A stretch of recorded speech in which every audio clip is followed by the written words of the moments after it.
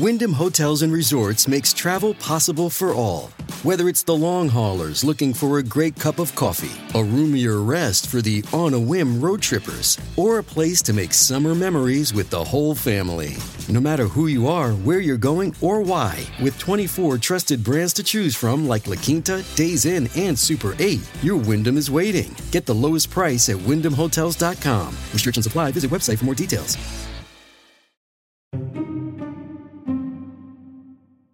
He took the job, and then he said, I'm going to recuse myself. I said, what kind of a man is this? On November 7th, one day after the midterms, U.S. Attorney General Jeff Sessions resigned at the request of President Donald Trump, to the surprise of absolutely no one. Moments ago, Sessions releasing his statement in response, I took control of the Justice Department the day I was sworn in, which is why we have had unprecedented success and effectuated. The President of the United States made a new statement this morning in just the last few minutes where he takes aim again at his own administration and his own Attorney General. I will read it to you out loud. Sessions' turbulent stint as a U.S. Attorney General will surely go down in the history books. What they won't mention is that Sessions' political career almost ended before it really started. In 1986, allegations of racism ended his nomination for a federal judgeship.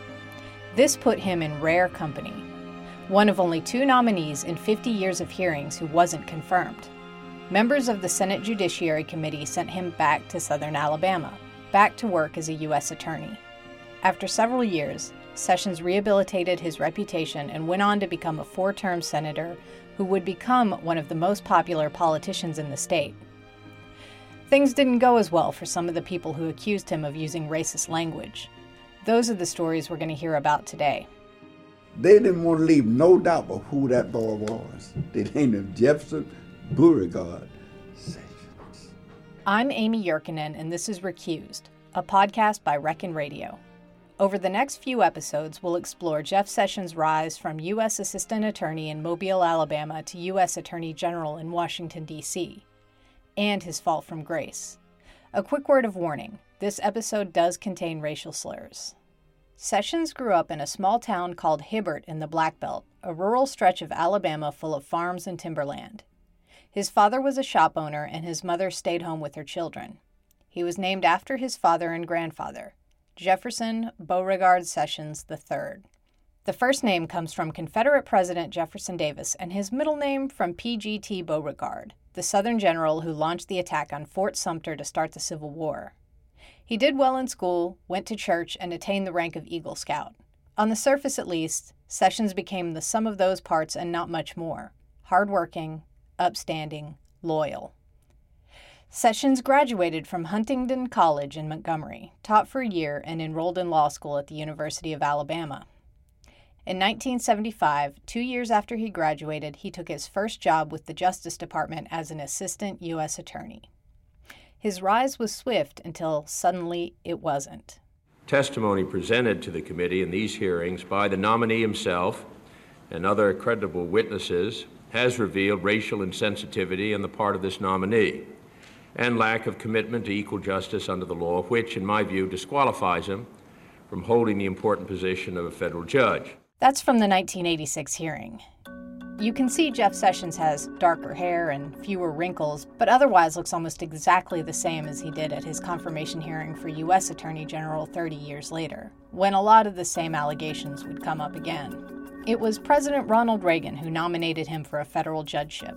After his rejection, it looked for a moment like Sessions' legal career might have hit the skids. As we all know, that's not what happened. But there was fallout from those hearings, according to the people who accused Sessions of making racist remarks. One of them was Thomas Figures, an assistant U.S. attorney who worked with Sessions. The other was Douglas Wicks, Mobile County's first African-American county commissioner. Douglas Wicks' story is almost too convoluted to believe, so I'm going to ask you to bear with me a little bit. It involves sketchy FBI agents, a corrupt county employee, and allegations of bribery. His life started to unravel after he refused to sign a letter supporting Sessions' judicial nomination. The letter came from Republican County Commissioner Jim Mason and was in answer to another letter that alleged Sessions made racist remarks. But so Jim Mason comes and said, Sessions wanted me to sign a letter of support for him, Not a letter supposed to be from Jim Mason. Sessions is not bringing me the letter, and I refused. Because I'm certainly not going to support him, but I guess that could have been some kind of appeasement. So, and that's when the things really started after that. That's when they started. It was almost, he's not signing this letter, we're going to get it. Reagan also appointed Jeff Sessions to the position of U.S. Attorney for the Southern District of Alabama in 1981. Politically speaking, he stood out in one critical way. Sessions joined the college Republicans as an undergrad when Democrats dominated Alabama politics and George Wallace made national headlines. He was in a good position politically when the Reagan Revolution swept the country. That was also the year Wicks took office as the first African American elected to the Mobile County Commission. A lawsuit had carved the county into 3 districts to increase diversity. The new system had caused some tension within the Democratic Party, which since Reconstruction had traditionally been the white party in Alabama, but was changing racially due to national events. Wicks was born in Mobile. In fact, his family was Mardi Gras royalty there. A football scholarship took him to college and graduate school in California. When he came back, he plunged into Democratic politics and ran for the seat that had just been created to increase black representation. The Klan was still very active in Mobile at the time, and members weren't about to let him forget it. He received copies of the Klan's newspaper, The Fiery Cross, in his office mailbox. The same year, members of the group lynched a young black man named Michael Donald, one of the last known lynchings in the United States. That was the Michael Donald hanging, okay? That happened about 2 weeks before I took office. And when I got there, I received these fiery crosses, okay? Okay, so I'm talking about that's what the newspaper was called at the time, so I got those. But, here's the thing, you had the beginnings of what we see now as the divisive politics as far as Democrats, Republicans. But that was just the beginning during that time. It was more so a racial thing.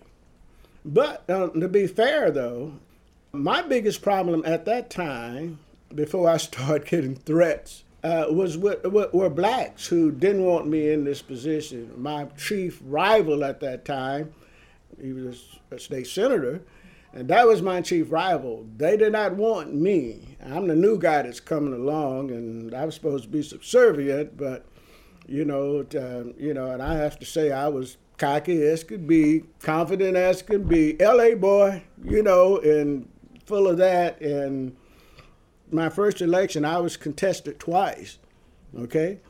That individual contested my election in the court and then before the Democratic Executive Committee. And so I'm going to say that this is want to be fair. That wasn't the black and white thing. That was the blacks, okay? Even though we were aligned with something. And so when I took office, I'm like, I'm in battle mode from all sides, really. Sessions was active in the Mobile County Republican Party before his appointment as U.S. Attorney. A Republican candidate lost a close race for another county commission seat, not Wicks, and Sessions became involved in a lawsuit. That's when he allegedly used the racial slur that would come back to haunt him. Then Senator Joe Biden brought up racism allegations 5 years later during Sessions' 1986 hearing in front of the Senate Judiciary Committee. In his question, he also referred to Dan Wiley, the other white Democratic member of the county commission, and John Archer, the Republican. Here's what Biden said. "It is suggested that you stated to Mr. Wiley at the conclusion of a particularly contentious hearing back in 1981, 'Do not worry,' or 'Do not be too happy.' He could not remember the precise phrase. John, meaning Archer, will be watching you and the nigger." But that's when the reputation of Jeff Sessions started turning out, whether they were fair, whether legitimate or not, that it was said that, he was talking about how he was going to get him and he was going to get that nigger, which, that. And that was pretty well known. And what was really most troubling about that is this guy was going to be Attorney General, and he's threatening to get you. But whether it's fair or not, there were rumors at the time, though, and that he didn't really kind of deny it, that, he had Klan support, that he, had Klan roots, and that he had made statements like that. And so, but again, he really wasn't so much of a thought for me at the time. I had enemies on my heels. Sessions denied it all. Here's some of what he said to the committee. I am not a racist. I am not insensitive to blacks. I have supported civil rights activity in my state. During the hearing, he also said no African-American elected official served on the county commission at that time, which wasn't true. Wicks had been elected in 1980. Members of the Senate Judiciary Committee rejected Sessions' nomination to the federal court on June 6, 1986. 4 months later, a federal grand jury indicted Douglas Wicks on charges of extortion. The only reason I have been indicted is because Jefferson Beauregard Sessions was not confirmed as United States federal judge, Wicks said at a press conference attended by reporters from the Mobile Register. Sessions, who had returned to his position as U.S. Attorney, denied the case had anything to do with the Senate hearing. But it was prosecuted by attorneys in his office. The grand jury returned 4 charges against Wicks. Accusations as a county commissioner he had shaken down businessmen in exchange for government contracts. The county solid waste director, who had been convicted of extortion in May, said Wicks was in on the scheme. Prosecutors also accused Wicks of extorting campaign donations from business owners. In all, prosecutors claimed Wicks extorted a total of $3,000 in 4 separate incidents. Each count carried a possible 20-year sentence. The FBI wired an informant, Gerald Godwin, and used him to bribe Wicks with marked bills. On the stand, the FBI agent said they never recovered any of the cash or caught Wicks on surveillance taking bribes. 2 of the businessmen who allegedly bribed him also testified he never asked for money in exchange for contracts. They simply made campaign contributions, they said. But prosecutors pointed out that those contributions never appeared in official campaign filings. Godwin is wearing a tape to my office, and the most remotely suspicious is he asked me a question about it. I said, well, I'm in a tight political race, and I can use all the help I can get. Now, that was it, and that's what all us politicians do. I need all the help I can get, and it was the truth. I was in a tight political race, and I needed all the help I could get. Wicks believed he could beat the charges, but then something strange happened, and this is when the story gets pretty interesting. 10 days before his extortion trial, an FBI agent accused him of theft. It was quite a coincidence. The agent had just put down money to buy a house in Wicks' neighborhood. Wicks and a friend passed the house, which they believed was abandoned, and saw some burglar bars lying on the ground. They loaded them into a truck when the agent and would-be homeowner showed up. Wicks said he asked the men to give him the burglar bars, and they did. Then the agent, who was also investigating Wicks for extortion, reported the pair to the local police for theft. Douglas said news coverage of the alleged theft tainted his corruption case. Jurors found him guilty, and a judge sentenced him to 15 years. A month later, the theft charges were dropped. When Wicks went to prison, he left his young family. Then about 6 months into his sentence, disaster struck. My sister and my wife and my nephew was in the car, the 3 of them in the car. My sister was killed in an accident. My nephew thought he was going to lose a leg. He was severely injured, and my wife was permanently injured. She got brain damage. She's doing fine now, but she got brain damage. But she was in a coma for months. Sorry to hear that. Yeah, and so what happened is they allowed me to come home, right?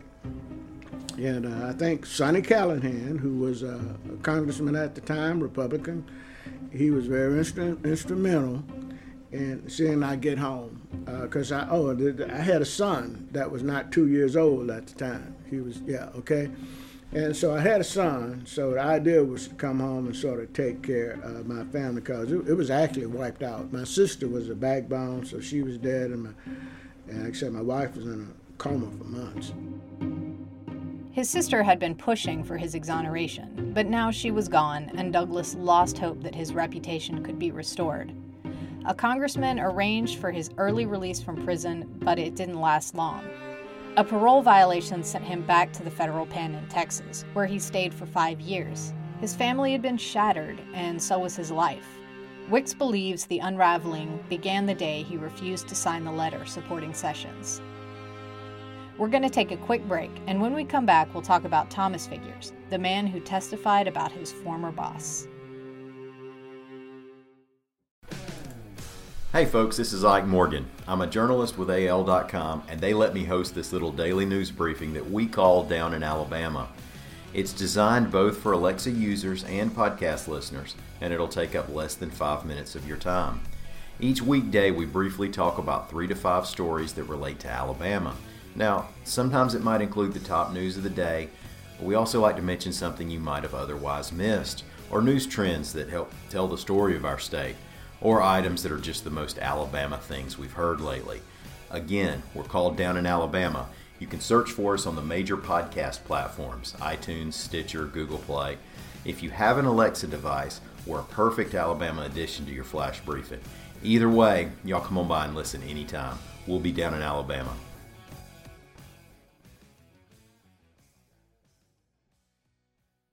Welcome back, Reckon listeners. History books hold a lot of stories about the civil rights struggle in Birmingham, Montgomery, and Selma.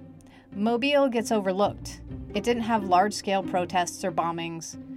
The movement for equal rights didn't really get underway until 1968, more than a decade later than most Alabama cities.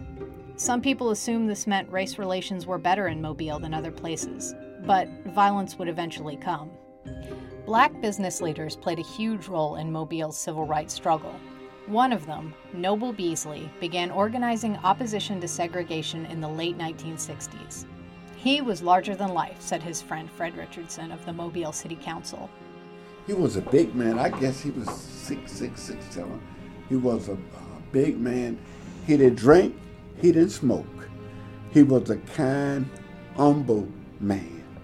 But he wasn't taking anything. You know, here is a man whose father killed his mother before he could even see his mother.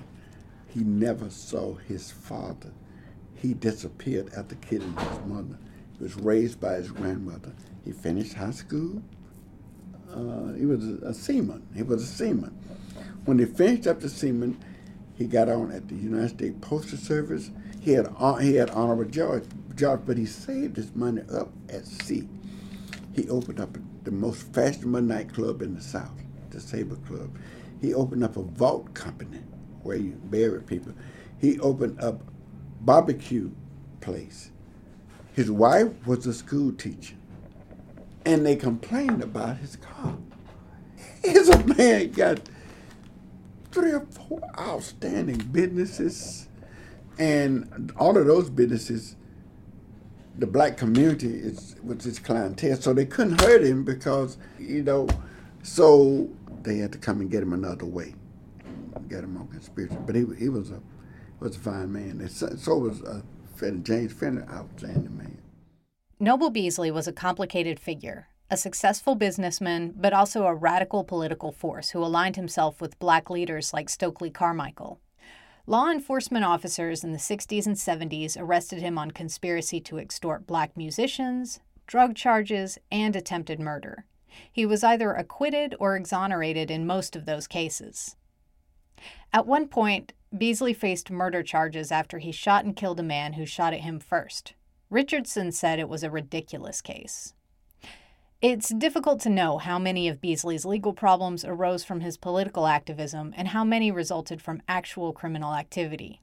But he'd clearly landed on the radar of local and federal investigators by the time Sessions became U.S. Attorney.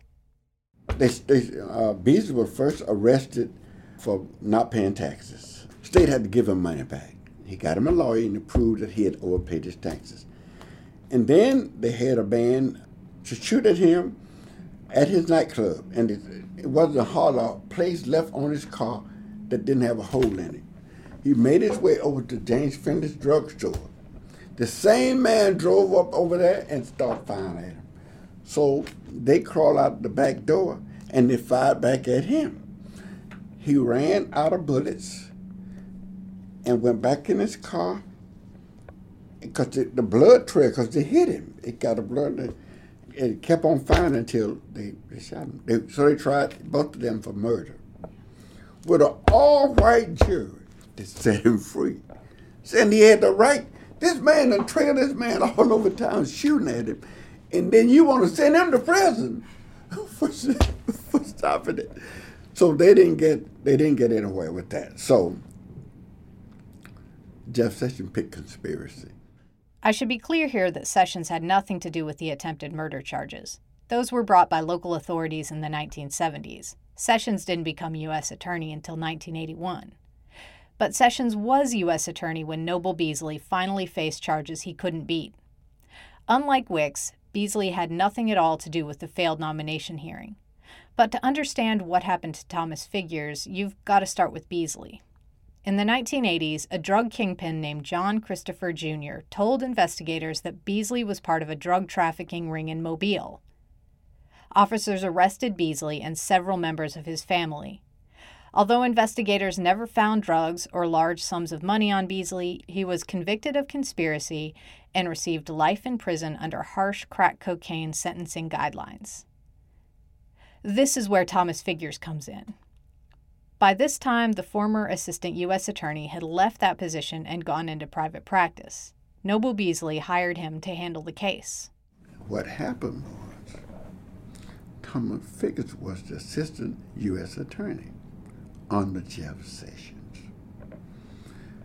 They had Jeff Sessions up for a judge, a federal judge, and Thomas Figures testified against him. To say that he called him nigger, boy, and just all kind of derogatory names, he didn't get the judgeship. So Figures set up a law practice, just an outstanding attorney, and Beasley hired him. And he tried to say that Figures tampered with the witnesses. He tried his best to send Figures to prison, but he wasn't able to do that. But Jeff Sessions gave it his best shot to take him out. Do you think it was that was motivated by? Yes. Oh, ain't no doubt about that. Ain't no doubt about that. Jeff Sessions, in his heart, I believe he figured that was a place in society for black people, but it was not side by side with that. His name, Jefferson Beauregard Sessions. Beauregard was a general in the Confederate Army. He was a general. Jefferson was Jefferson Davis, was the head of the Confederacy. They didn't want to leave no doubt about who that boy was. They named him Jefferson Beauregard Sessions. Back in 1986, Figures testified that his boss, Jeff Sessions, had called him boy and told him to be careful how he spoke to white people.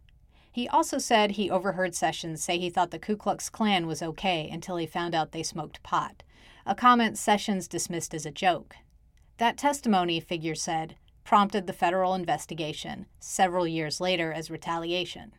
But according to FBI files, the investigation began when an attorney representing federal informant John Christopher Jr. told the feds he had a tape recording of Thomas Figures offering his client a $50,000 bribe not to testify against Noble Beasley. The FBI opened an investigation. This was years after Figures' testimony against Sessions, but according to news reports from the time, Sessions' office recused itself anyway. A couple of Department of Justice attorneys from Washington, D.C. handled the case instead. Even so, black leaders in Mobile decried the prosecution as politically motivated. About 30 of them testified as character witnesses in the trial. Things got so hot, the judge issued a gag order to prevent attorneys from talking to the press. And in the end, Thomas Figures beat the case. His attorneys argued that Figures was trying to catch the informant soliciting a bribe. Members of the jury found him not guilty. Thomas Figures was free, but not unscathed. In legal documents filed soon after the case, he claimed it nearly bankrupted him, making it difficult to meet his child support payments. It also took him out of the running for the position of U.S. Attorney for the Southern District of Alabama, which was newly vacant under President Bill Clinton. Thomas Figures belonged to a prominent political family in Mobile. His brother, Michael Figures, was a state senator until his death in 1996. The senator's wife, Vivian Figures, took over the post and holds it to this day. She has opposed Jeff Sessions ever since. Vivian Figures was the last Democrat to challenge him for his Senate seat in 2008. And just this year, she spearheaded the effort to withhold a critical endorsement from a gubernatorial candidate who wrote a letter supporting the former U.S. Attorney General. So, the bad blood runs deep. Thomas Figures passed away in 2015, and Vivian Figures declined an interview, as did Jeff Sessions. But for years, they alleged that the bribery case was payback. Sessions' political career was nearly over before it began. Under the harsh glare of Senate questioning, he had been judged unfit for the federal bench, an occurrence so rare it was almost unthinkable. Pundits portrayed him as racially biased, a Southern throwback. But that's not what happened. His career nonetheless took off. In 1994, voters elected him to the office of Alabama Attorney General. 2 years later, he won a U.S. Senate seat. Voters in Alabama either overlooked or didn't believe the allegations of racism by Sessions. But they would continue to haunt him, even during his confirmation hearing for United States Attorney General. Attorney Jerry Hebert, a white man, also testified against Sessions in 1986 and opposed him again 30 years later. Here's his story. Hebert handled voting rights cases for the U.S. Department of Justice, work that often took him from D.C. to the South. When he was in Mobile, he spent time with Sessions. And in the morning, occasionally, he would invite me in. We would have a cup of coffee from the coffee machine and sit and talk about the cases that I was working on or cases in general. My impressions were that he enjoyed having conversations with people, even people necessarily who he didn't agree with, and was very outgoing and willing, as I say, to talk about any topic that came up. The two attorneys didn't always see eye to eye, but they got along. Hebert described Sessions as outgoing and friendly, a pleasant colleague with the courtly manners of a native Southerner. Their conversations were casual. A few of the prosecutor's comments caught Hebert off guard. Well, that was in that 1981-82 period when we were sitting there, and he was very unguarded in the sense of his conversation with me. I mean, he made the comment that he thought the NAACP was a commie pinko organization. Those were his words. He also said the ACLU he thought was un-American for some of the positions that they had taken. And I think made disparaging remarks about the voting rights cases that we were bringing, that he disagreed with the theories and the way the law was moving in that area to give equality of opportunity, as I saw it, to black voters. Hebert said things never got testy between the two men. Still, the conversations stayed with him for years, long enough to come up in Sessions' nomination hearing. Jerry Hebert submitted a written statement about the things he and Sessions had spoken about. Then, to his surprise, Republican members of the Judiciary Committee asked him to testify in person. Like Wicks and Figures, he said there were threats his testimony could derail his life. They brought me back into a room, I guess like kind of a cloakroom behind the Senate Judiciary Committee hearing room, and I was confronted there by Senator Denton and the chief of staff, or the Strom Thurmond's chief counsel on the committee, and they said, "You're going to get out there and straighten out this nomination." And I said, "Well, first of all, I don't know that I can do that because I'm going to repeat what I have already stated. And I certainly am not going to back down from that or retract it in any way because it's true." And then they kind of suggested to me that if I didn't get out there and do that, that it could cost me my job at the Justice Department.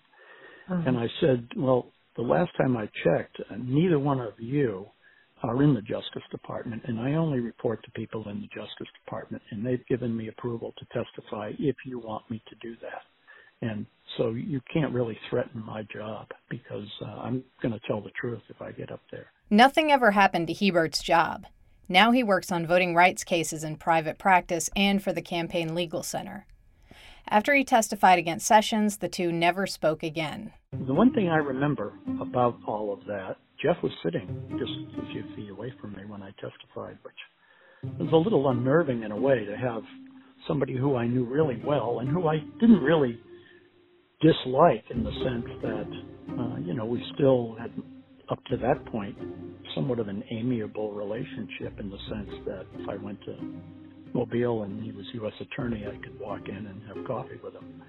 But I remember Senator Biden asking me after kind of at the end of my testimony, he said, if you were a civil rights lawyer for the NAACP and you filed a case in federal court and you drew Judge Sessions, and it was a civil rights case, and you know what he has said and what his positions are, would you seek to disqualify him on the grounds that he's biased?